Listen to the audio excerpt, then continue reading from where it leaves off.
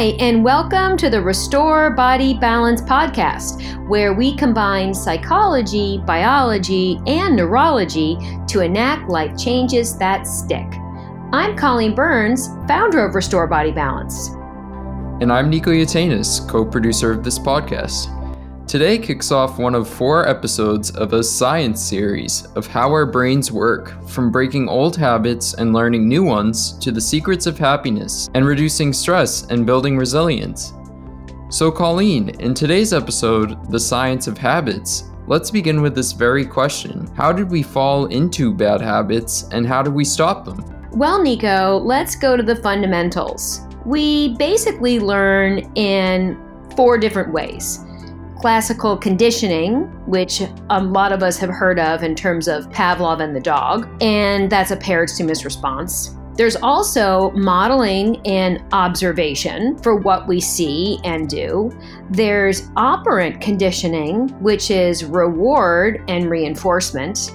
And then, of course, instructional learning, like what we see from, believe it or not, the TV, parents, repeated messages, peers, teachers, and the media. However, in today's society, we use a learning style of trigger, behavior, reward, by and large, because we're living in a very different culture these days, especially with our handheld devices. Dr. Judson Brewer, MD, PhD, mind you, is an internationally known thought leader in the field of habits of change and what he calls, quote, the science of self-mastery, unquote, having combined over 20 years of experience with mindfulness training and his scientific research.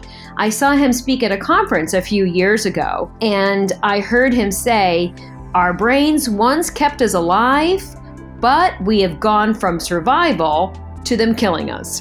That's an alarming point. And as we've said on previous podcasts, it's a stress-based response. As you've educated me on, Colleen, the amygdala in our brain is on threat all the time. The brain is drawn to bad news. Over time, our brains adapt and they say, the next time you feel bad, give in to XYZ vice, whether it's eating, drinking, smoking, overthinking, and you'll feel better. That's correct, Nico. And think about it this way. Maybe you're trying to lose weight or eat healthier. So you go from just physical hunger in our stomachs to almost an emotional hunger in our hearts and in our chests. I know a famous writer and educator in women's health runs retreats for women that overeat, and she always used to say, your world is on your plate. It's a very interesting thing that, again, when you're feeling stressed, there's a trigger, behavior, reward. So the stress is the trigger, the behavior is you eat, and the reward is that feeling of satiety or feeling of, you get that little hit of dopamine from the fat or the sugar that you're eating, or even substitute smoking, for example, or drinking. Going back to these alarming facts, obesity and smoking are among the leading causes of comorbidity in the United States, and the leading to be a preventable cause to morbidity and mortality in the world. So instead of fighting ourselves or forcing ourselves to pay attention when we restrict, don't smoke, don't drink, don't eat, we tap into this natural learning system that we're about to explore. And really, it's how we got here to begin with. That sounds fascinating. I remember reading in your book, Prescription for Change, you say, give your brain a choice and you give it a chance. That's correct, Nico. Once again, see, people try and fail on average about 6 times to learn something new, especially when it comes to habits. So we know that smoking and over drinking and overeating is bad for us, but why can't we stop? Because it's become an automatic habit. We cannot remember every single event of every single day. It's just not possible. Our brains are not designed that way. Nor can we remember, let's say, for example, of how to relearn tying our shoes or getting out of bed in the morning and getting dressed. So we actually have to tap into this every day so that our brain does it for us. And once we look at that, because it can't remember how to learn to tie our shoes every day, it habituates it. And the brain says, oh, you do that every day. Let me just do it for you so I can free myself up for more important things. But this is where we need to break the cycle. So how do we break this cycle? Sometimes it's just so automatic. Yes, that is very powerful. Our brain is very powerful. But don't forget, we also have a roadmap to the brain. So this is where we interrupt that automatic, like smoking, drinking, eating, when we actually pause, stop, breathe, and try to pay attention. So, for example, eating mindfully. I mean, I heard of eating mindfully. Can you give me an example? Yes, so we literally get really good at stopping, pausing, and really evaluating what the craving is. So first we have to recognize the craving and the urges, or for example, our thoughts and feelings.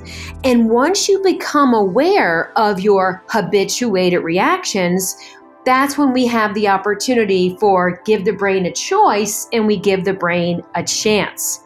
So maybe you ask yourself, what am I really craving?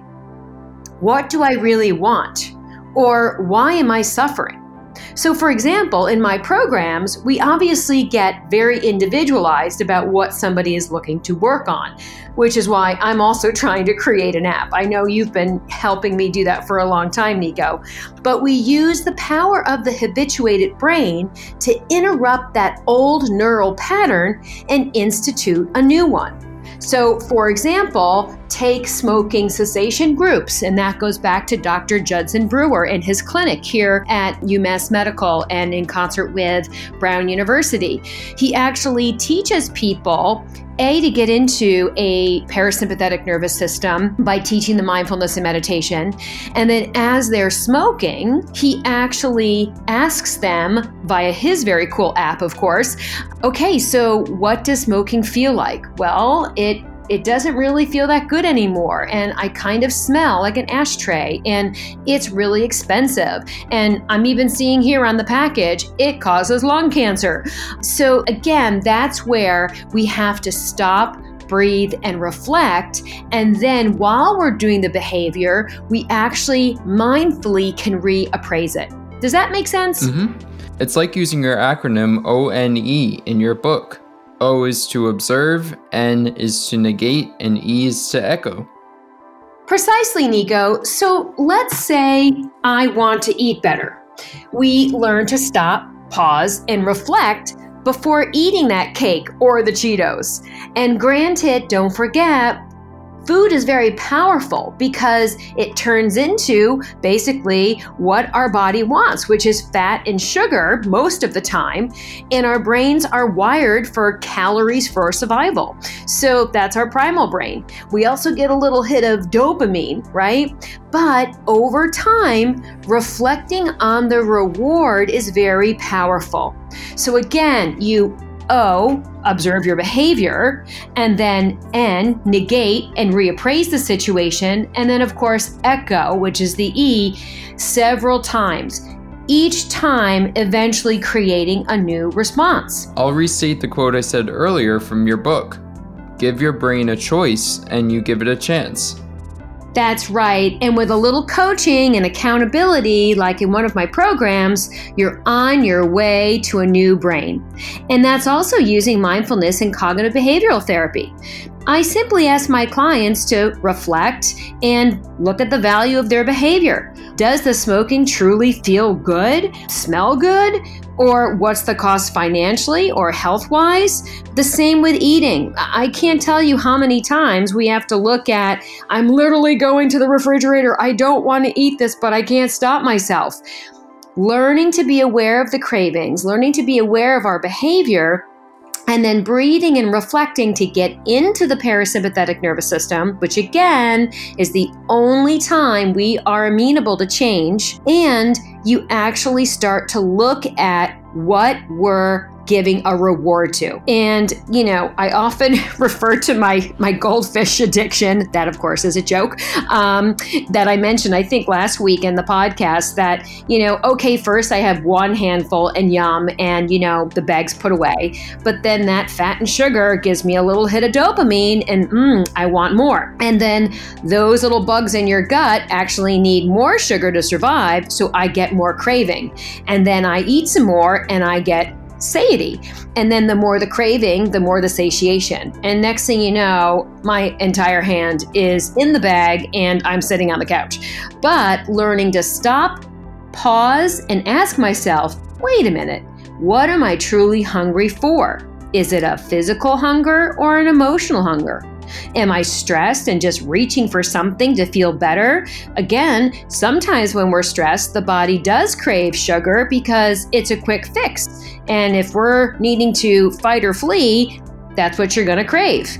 But mindfully calming yourself down, getting into the parasympathetic nervous system of rest and restore and rest and digest does actually feel better. And over time, your brain learns that when you're less stressed, you eat less goldfish crackers. I too have fallen for the goldfish crackers, and they're so addicting and they're so small, so it's easy to just eat so many of them.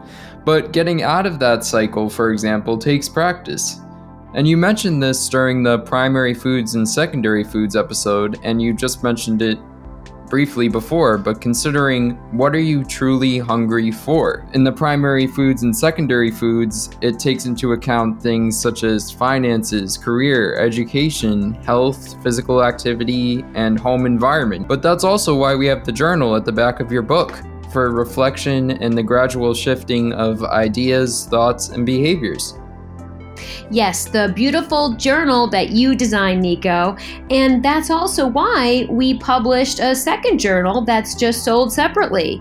My clients were so excited to keep up their new habits that they had just made via the journal, keeping them accountable and habituating the brain every day, that they didn't want all that work to be undone. So some of them have even bought 3 and 4 journals and really kept up that new neural pattern every day. And they've gained clarity into what they've truly wanted, and of course, saw the results of their actions, and the old habits were replaced with new ones. And I believe when we are less stressed, we are reacting less, right, Colleen?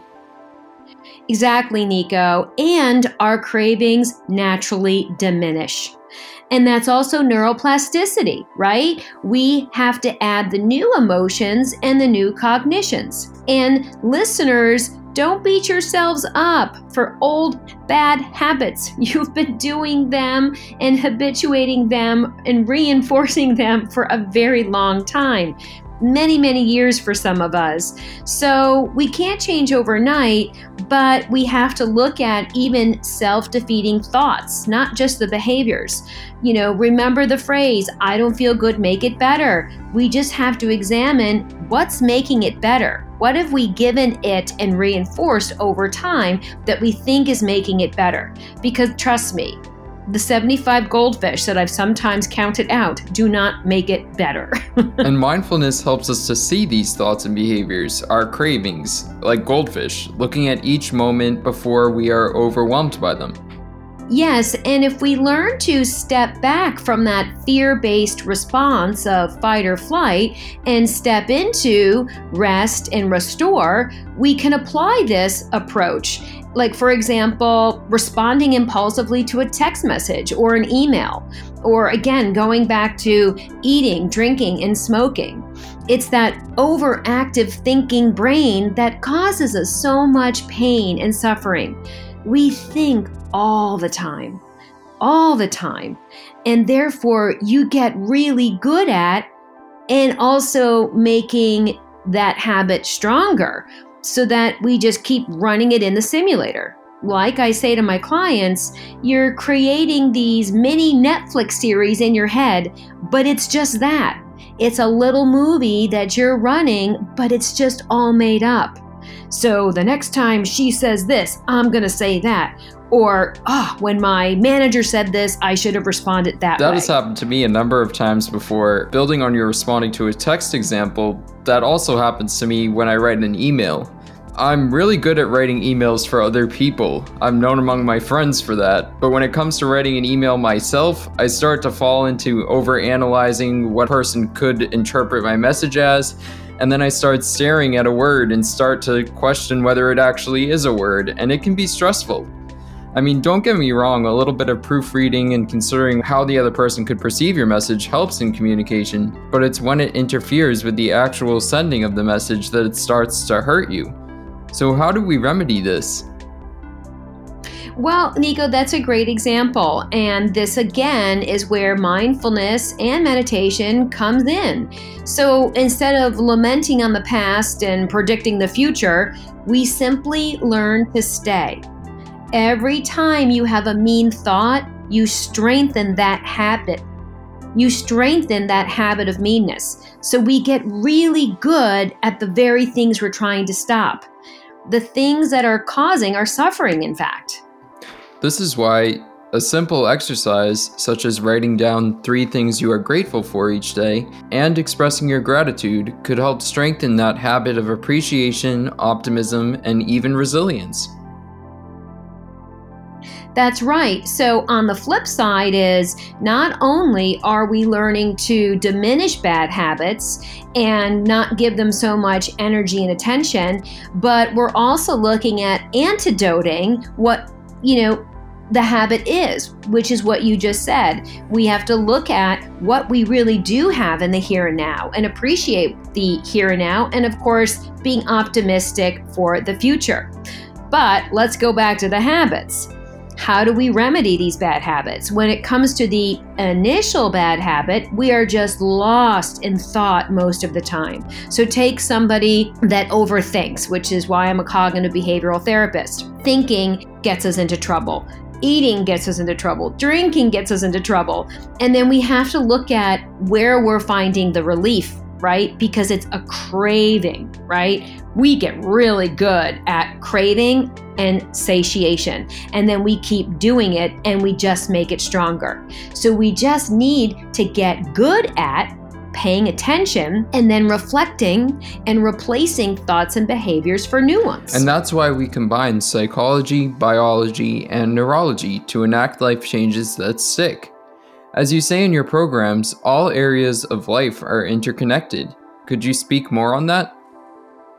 Sure. In the programs, we use the psychology of the mind, the biology of the body, and the neurology of the habituated brain to, in fact, enact new lifestyles that stick. See, the posterior cingulate cortex is activated first when we get caught up in a craving. But using mindfulness and meditation actually activates the opposite network. So like I learned at the Benson Henry Institute at Mass General Hospital in support with Harvard University Department of Psychiatry, we actually look at pruning back that bottom-up network of thinking and eating and smoking and drinking. And as we start to develop new neural patterns, we don't reinforce the old habits and behaviors. And then as we reinforce the new ones, they get stronger. So, for example, you pay attention moment to moment. And that becomes yet another chance to stop the endless, exhaustive habit loops. And eventually, you do start to feel better and true relief, not just the temporary short-term relief, like the texting, the thinking, the eating, the drinking, and the smoking. That's a great point, Colleen, that you start to feel better and true relief, not just on the short term, but the long term. And that basically applies to change also, which is the foundation of the Restore Body Balance programs. If someone, say, a New Year's resolution comes along and they start to diet excessively, and then that burns out really quickly because they start to feel exhausted. It has to be more of a gradual change where they incorporate other elements into their lives so that the change is long lasting and it sticks.